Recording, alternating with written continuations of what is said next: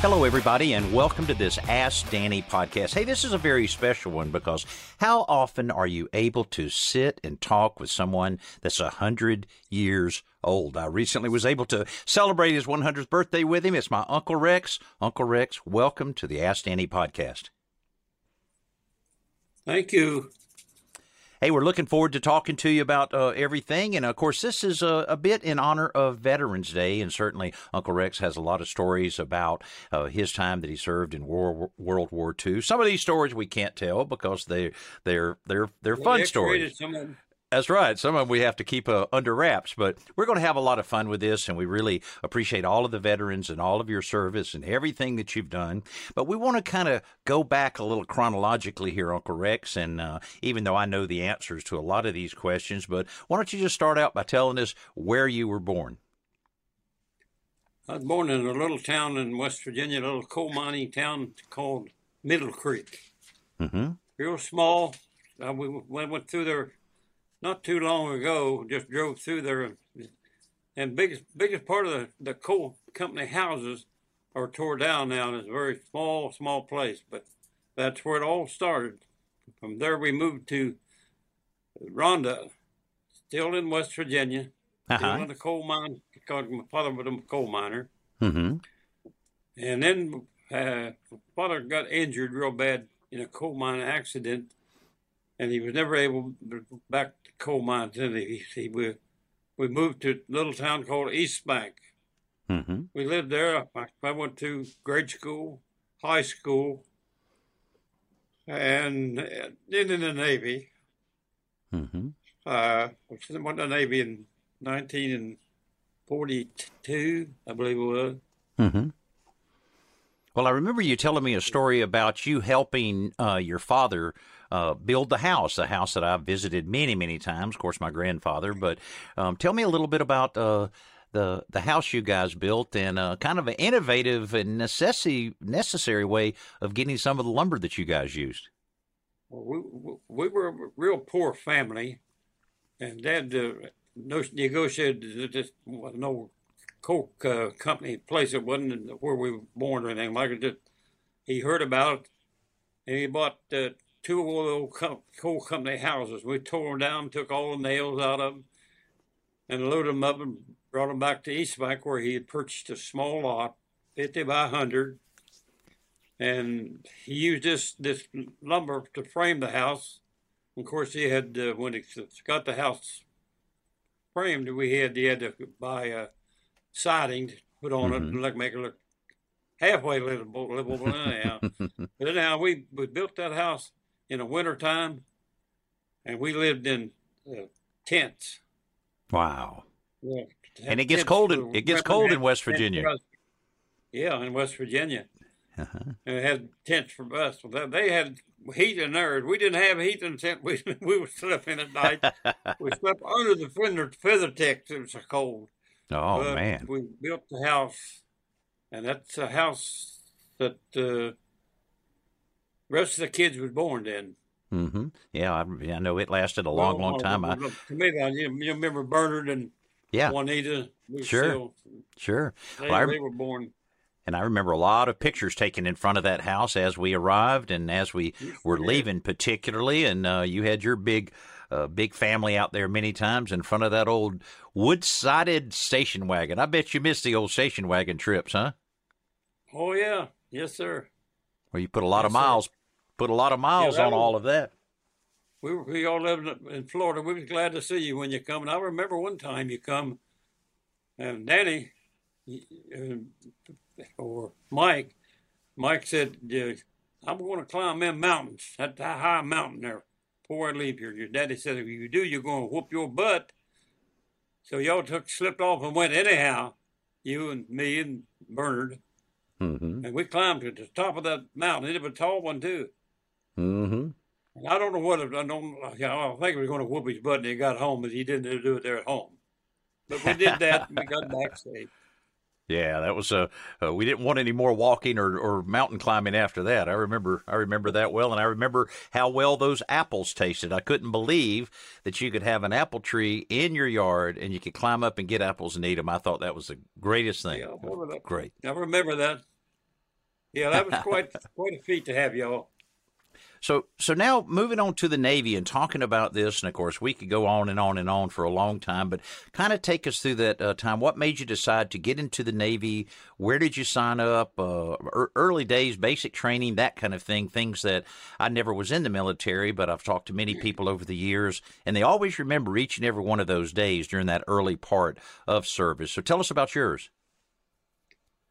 Well, so many of the boys have been drafted, and my friends, Mm-hmm. and I wouldn't have had to go because I helped my mama raise her kids and Mm-hmm. little kids, and so I went to Charleston and signed up. But in 2 weeks, I was on the way, Wow. and we got on a train in Charleston, and so we rode the train to Cincinnati and changed trains, and I took my training in Jacksonville, Florida, Naval Air Station. Hmm. And that train drove right into the station there, and we unloaded right there, and they took us right. Just a day or two, buddy, we was training to go out to Wow. the big thing, Wow. and when we come, they were needing people so bad that I only had 3 weeks training. It was scheduled for 3 months. I had 3 weeks training is all I had, Wow. and I went to a little town called Lake City. I'm sure you're familiar with that. Yeah. Oh, yeah. Sure. Sure. Uh-huh. They was building a new building an air station there, Mm-hmm. air base, air, Navy Air Base training base, and that's where I went from there. Just was there about a year, and then we went aboard. Let's go to aboard this ship, the Bonhomme Richard. Mm-hmm. But what we did, we was there for about 5 months before we went to sea. The Oh, wow. ship wasn't completely built. Well, Huh. it was built, but we was outfitted, making sure it was outfitted and everything. Mm-hmm. So when they was going for a shakedown cruise, went out that river, well, they miscalculated the height of that carrier and the Brooklyn Bridge. It wasn't Oh. going to fit underneath that. So they had to Oh. take the superstructure off the top, the radar stuff off the top, and they had to wait till completely low tide to get that ship underneath that bridge. And then Wow. went over across the bay to Bayonne, New Jersey, and that's where they put the superstructure back on the radar to find it, had that fine tuning, put it all up on account of going to sea, and then may have battles with submarines and things. Yeah. So And we went this on. actual aircraft carrier then, right? Aircraft Yes, carrier. Wow. Bonhomme Yeah. CV-31.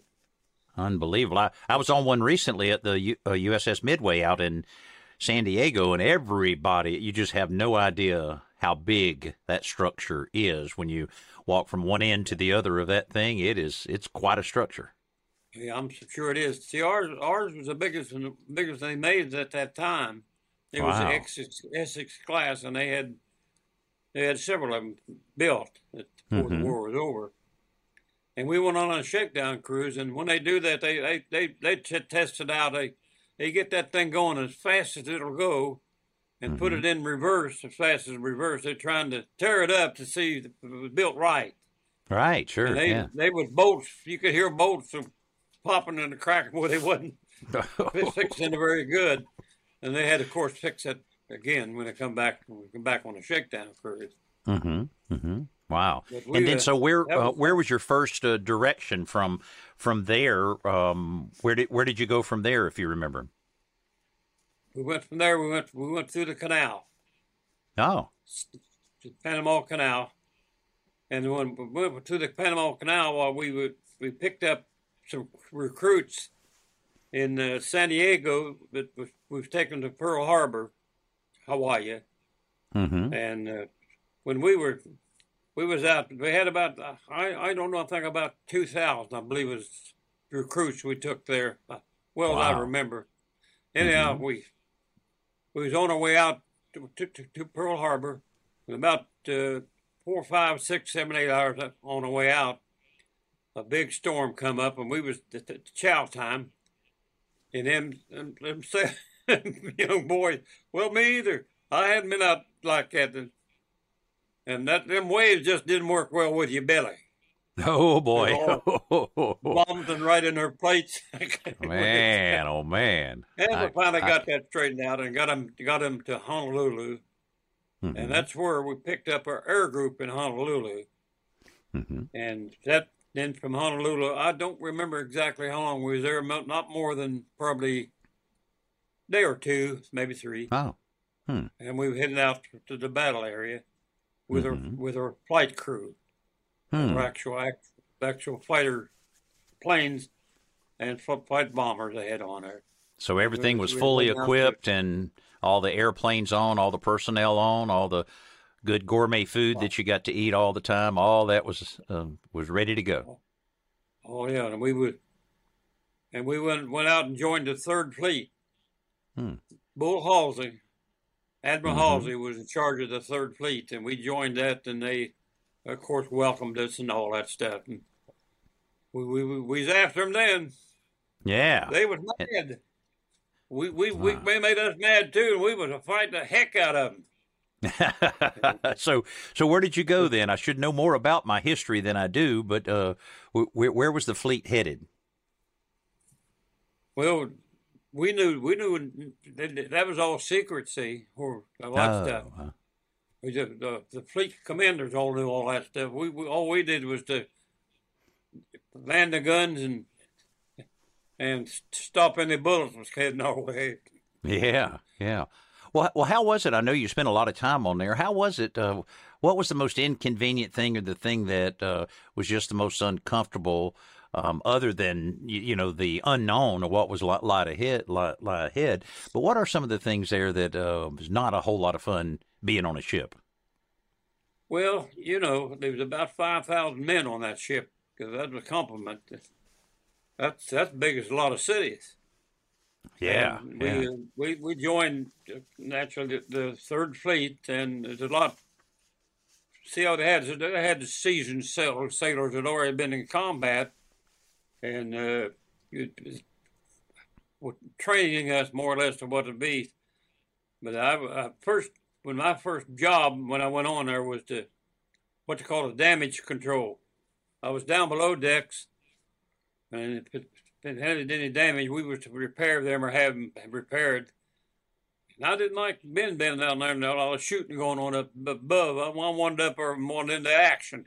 I wasn't as young, and I was young and wasn't scared of nothing then. But anyhow, went up there, and then they finally put me on a gun. I was on what they call a quad 40, an aircraft gun, and I was what they call a loader. The conveyor came up, and the shells was 6 of them in a package, and you took them out off that conveyor and put them up there where you could get to them closer to when you shoot, where you just reach to your left and get them, put them right in the magazine rack where they feed them over to the shop. And the shooting was controlled by, something like a remote control, and it was a gunner station or what it was.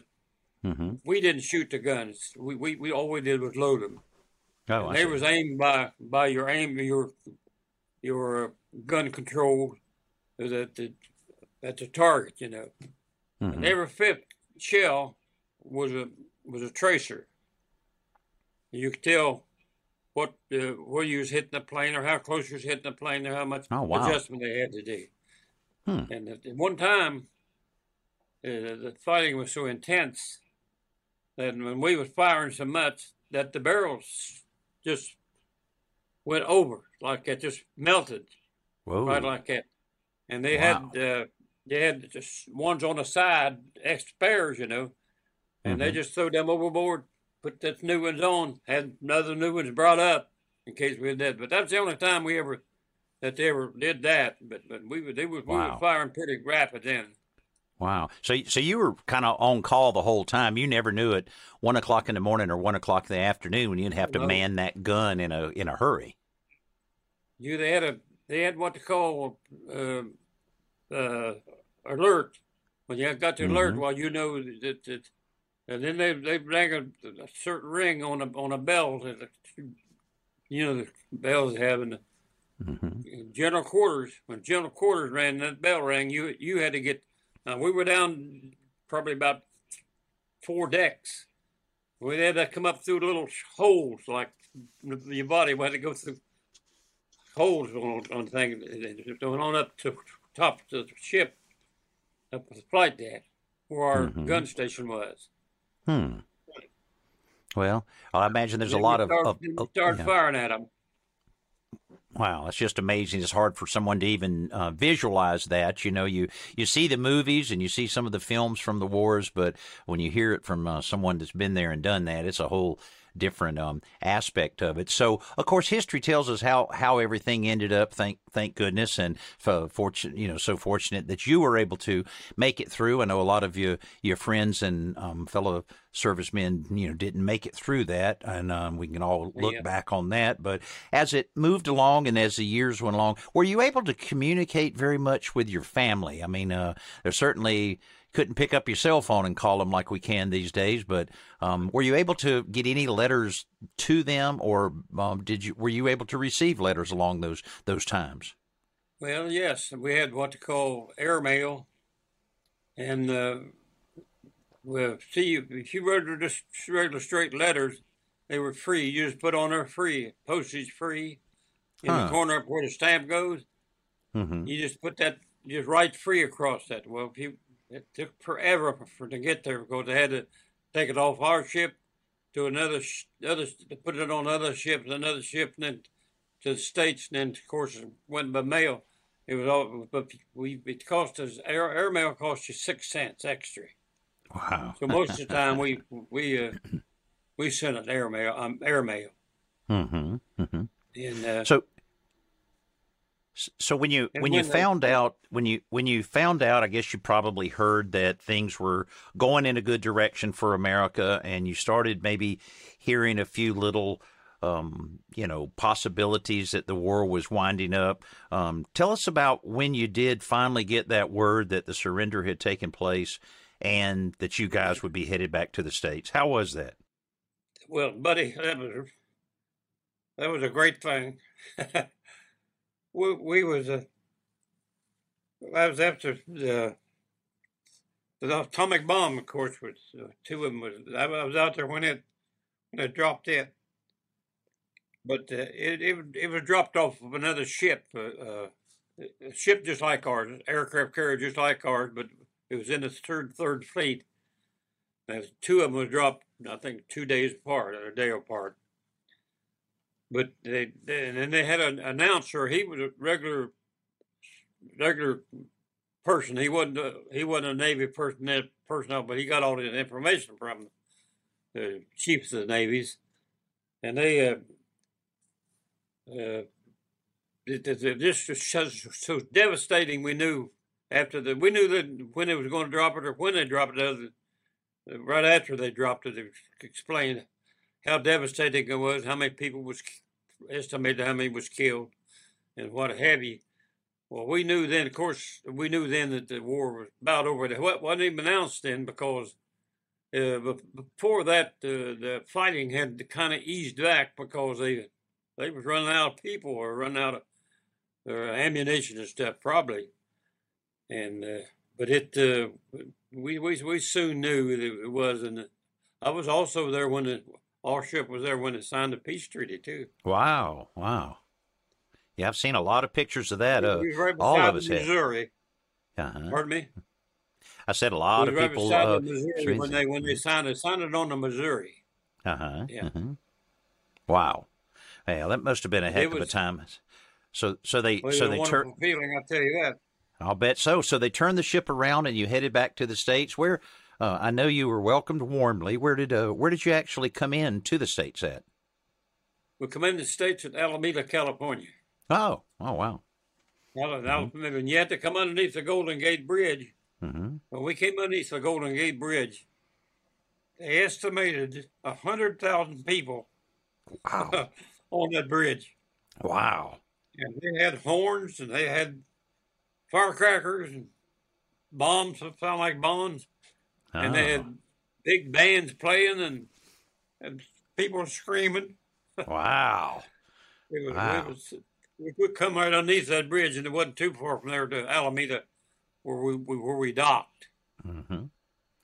Yeah, I bet there was a little celebration going on there once you guys got your foot back on the ground. Do that. You know, sailors didn't do that. Oh yeah, yeah. Maybe I ought to tell you one little tale before we get to that. Let's do it. Midnight sailor in Honolulu, we was on Liberty, and they had, our ship was so large that they had to anchor it out, and they had to take small boats to take us to when you're on Liberty. And we got pretty well looped. We got on that boat and we pointed, that's our ship right there, you know. We got on it, walked up a flight, the plank to that, had our ID cards, and we saluted them. And so he said, well, sailor, said, you're right Navy, but the wrong ship. No. There's another ship there, the same kind like we had. Only didn't have numbers or names on them, but beside the ship, it didn't allow. They just had numbers. Yeah. It was USS Hancock. It was in there, and we got on our own ship. And he said, yeah, stay right there, and I'll get you where you're supposed to go. Well, they're all painted gray. I guess they do all look alike, huh? Yeah, that's one of my favorite Navy stories. Man, oh man! Well, I bet that happened to more than just you, because you know, everybody I'm just going. And I imagine they let you turn loose pretty good in Liberty, with considering what you guys had been through. So that's another thing that we like we went on leave there in Liberty there in Honolulu, and we got some pineapples and got a sack of pineapples to carry aboard with us. Uh-huh. They wouldn't allow you to take them aboard because they afraid they might have been contaminated with some kind of stuff would kill you, you know. Oh. So we just they threw them overboard in the ocean. Huh, I'll be darned. The same way when we was on the shakedown cruise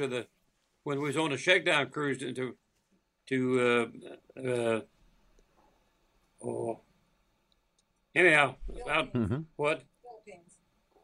No. What? Anyhow, we got a stock of bananas to bring back aboard. Mm-hmm. They just threw them overboard. They wouldn't let us bring them aboard. Oh, really? Wow. They were just protecting you. Well, I know over the years you've had a lot of fun, and certainly has been very important, you being a veteran. But you're in St. Louis right now. Tell us about the special event that you're at. I think this is so cool that they do these kind of events. You wouldn't believe how nice they have been. Mm-hmm. I'm the only World War II vet. Mm-hmm. Excuse me for crying. It's all right. But it's really wonderful. It's really wonderful. Well, I heard they treated you like a superstar yesterday. Got your picture, and you never been shy about putting your arm around a girl and getting your picture taken. Oh no! I even turned my cheek till I got another cheek, make me get both of them. I don't blame you. You get my old, you don't turn down things like that, you know. So you would not believe he put me in front of the line, the chow line to get things, and he introduced the people. They did, they clapped real loud. Oh man, well they should. Makes you feel good.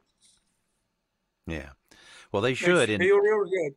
And this is a reunion of that actual aircraft carrier. Is that right? Yes, but see, not the one I'm on, because they had two other carriers that throughout the time that they have named after ours. Oh, I see. Oh, okay. You see, our carrier, it only had prop planes. We didn't have jets or helicopters. Mm-hmm. It only prop planes.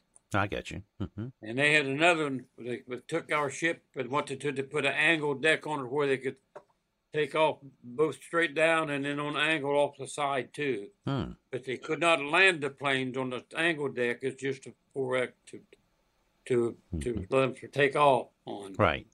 And then they made one a nuclear one out of they got now out of now.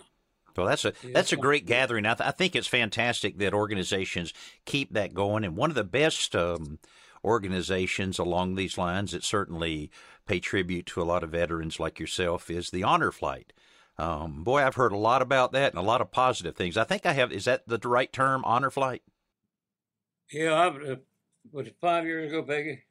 Yeah. Honor Flight. Yeah. 5 years ago, I was on an Honor Flight, and you would not believe it. We went to Washington, and they had what they call a guardian that takes you a group. They had each group, had 4 or 5 groups, and they explained different things in Washington. Said they see they'd been there. I had the one that was on the group I was in. He was a Naval Academy graduate. His name was Dave Chilton, and boy, he was a one. You never met a nicer man than him. And he took my medicine and put it in the thing, and he made me take my medicine when that said, and water. I had to have a bottle of water every so often because it was hot, and the weather was hot, and he made me take so much water every 30 minutes or half an hour, what have you. But when one of the sad thing there, when 2 weeks after the Honor Flight was back, well, they found him dead in bed. Whatever. He was a nice guy, really one of the nicest persons ever. But when we came back, they had a little dinner for us that we came back from that flight, on that Honor Flight there in Washington, D.C. And he went and got my meal and brought it right to me and wanted to know if I wanted anything else and all that stuff. My goodness, wow. Well, he served his last few days doing it probably exactly what he wanted to do and serving it exactly the way he wanted to. He was a nice guy, I tell you. He was a nice guy. Now, you made a very special friend with a young lady, I understand. I can't remember if she was from North Carolina or where was the young lady that became your good friend. She was my. That was something. I was at the VFW Memorial, and I was showing the people my memorabilia from ships and the people there, and they gathered around. Quite a few people were gathered around. Well, pretty soon that crowd started spreading like that. A little girl, about 9 years old, come up and she sat on my lap, put a big kiss on my cheek, and she said, "Can I be will you be my pen pal?" Oh boy! Yeah, boo-hooed. So right today, we talked to her just a day or two before we come out here on this thing. Mm-hmm. They are still, and we're going next week or week or two. We're going to go down there and have a couple of days with them. Oh boy, that's good. That's fantastic. They've been so nice to him.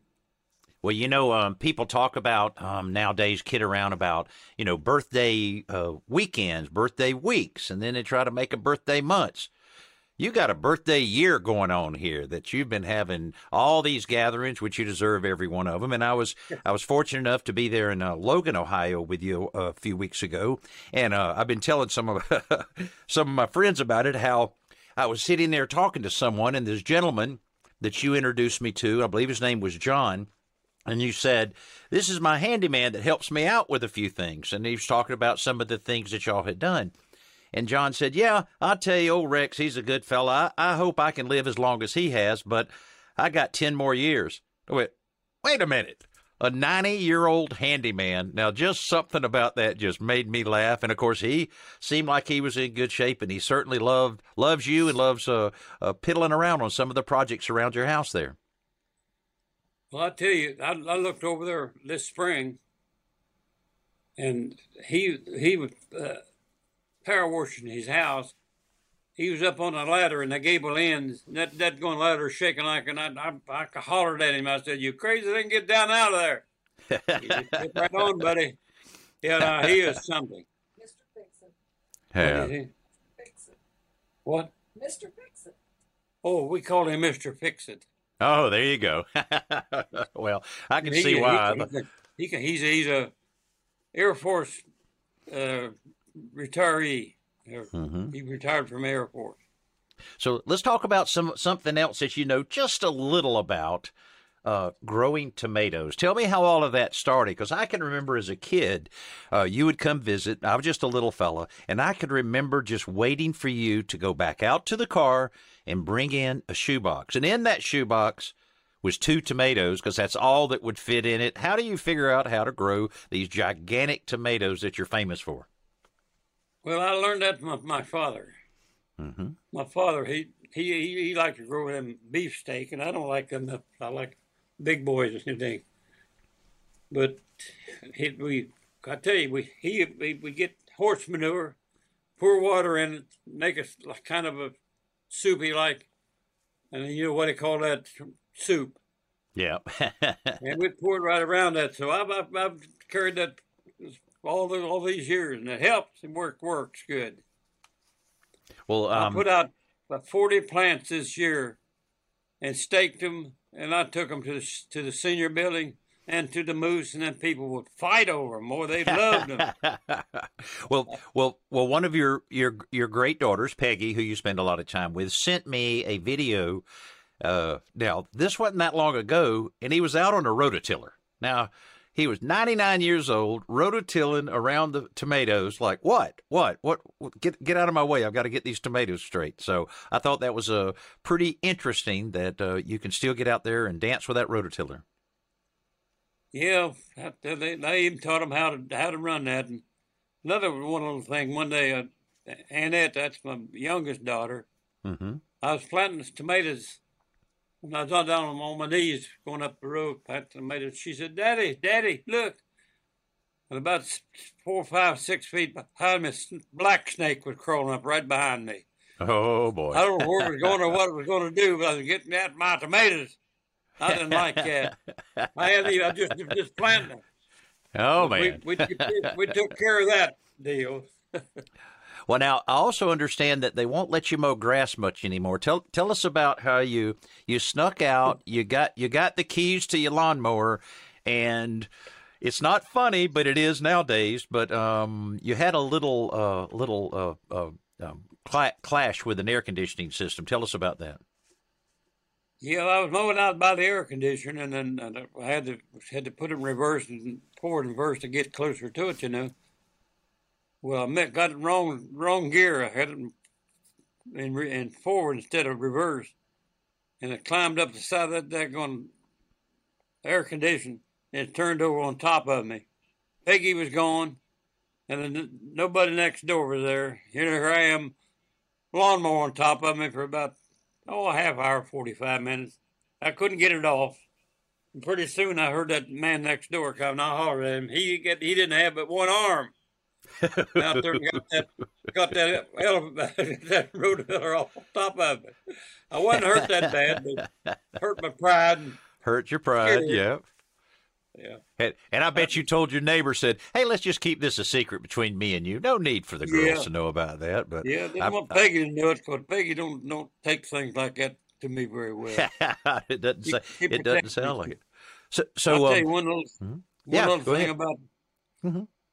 She don't like me to drive at night. Don't like me to drive at all, but not especially at night. And she went out on one of her signings, and I said, I'm going over to Moose. I got in the car and went over to Moose. Where her signing didn't go, she come back quicker than I expected her. And I wasn't there, and she knew where I was, and she called over to Moose where I was, and the little girl bartender answered. She come back her was, and she said, your babysitter said to tell my dad to get his PSS home. Babysitter. Hey, speaking of the... she's about ready to whoop me. Speaking of the Moose Lodge, of course, you go up there and have lots of friends there, enjoy playing bingo, but what's going on with the big jackpot? I hear Peggy's gotten the jackpot. Your special friend Selma has gotten the jackpot. What's going on? You don't have your lucky rabbit's foot anymore? What's going on? Well, I must have had something wrong. I was there when both of them met him. First time when Selma, she's 96 years old, and she didn't want to join the moose, so Peg and I bought her one for Christmas last year. Mm-hmm. Well, the first 2 weeks, it seemed like, she won $10,000. It wasn't another week or two later, she won $5,000. And then a night or two later, she won what they call the coverall, and that was $1,000. $16,000 she won in about 2 weeks period. I ain't won nothing. Man. Only when I raised the devil about, you going to give me some of that money? She give me $1. So the next night I was bitching about that, and she took the damn dollar away from me. Oh, that's what happens. Yeah, big mouth. I had a big mouth, Lowood. I broadcast when I should have been tuned in. There you go. Well, I tell a lot of people about you, and they just I show your picture, and I recently posted it on Facebook, and I'd encourage anybody listening to the podcast to check out on today's homeowner Facebook page or Danny Lipford Facebook page as well, and you could see some of the fun we had at the get together and how good this guy looks. Like his T-shirt says in one of the pictures, it takes 100 years to look this good, so I can understand that. But of course, I had that on that other night here. Yeah. Had it last night here. But one of the questions you must get probably every day, and I have to ask it for our listeners, is what do you contribute it to? What has allowed you to live such a long life? Well, I never smoked in my life. Mm-hmm. And I quit drinking about 50 years ago. I finally saw the light. My wife turned it on, Yeah, you know Mama Jean. Oh yeah, I remember her well, and I could. You can't say what she called you. No, we better not say that. But she did have an affectionate little name for me. So yeah, she loved you. I'll tell you that, buddy. Yeah, well, it was good, and it was so good to be able to celebrate a little bit with you. I look forward to number 101 when we get together again, and maybe ride around in a car. Maybe we'll do a helicopter this year instead of a limo. Oh man! I tell you now, you don't know how warm that made my heart. Oh, it was absolutely wonderful. As I've told so many people about that, but you kind of disappointed me the next day. I got up to go to church. The limousine wasn't out in my yard to take me to church. I didn't buy it for you. I just rented it for that one night. Oh, okay. I thought you bought it for me. I thought you were going to leave it there. Hey, I've been looking forward to sitting down with you and talking a little bit about all of this, and I know in sharing this during Veterans Day and all the thousands of people that will have an opportunity to listen to this and be able to think about all the stuff you've gone through, all the stuff you've seen over 100 years, and I hope you have a fantastic time there in St. Louis, and I definitely look forward to getting together real soon with you again, Uncle Rex. Well, buddy, you don't know how much I love you. Well, I appreciate it. What you done this time was wonderful, buddy. Well, I had as much. I've never been treated so nice in my life, and it filled it out down here. The people down here are doing the same thing. Well, you deserve it. You deserve it. You've helped so many people over the years and raised a wonderful family. And we all would get together and say we wish you a whole bunch of more years on this land. We will do that as soon as we can, buddy. Okay. Well, you take care. We love you, and you have a great trip. You know I love you, and I love you and your family. Okay. God bless you and your family. God bless you, too. Thank you. Well, as you can see, Uncle Rex and I do love each other. We certainly love our country. It's been great to sit here and talk with Uncle Rex. And how often do you get a chance to sit and talk to someone as coherent and as sharp as this guy is? He's 100 years old. It's incredible. Well, certainly a big thank you to all of you veterans that are listening and watching this podcast. We appreciate your service, and we certainly appreciate you, and happy Veterans Day.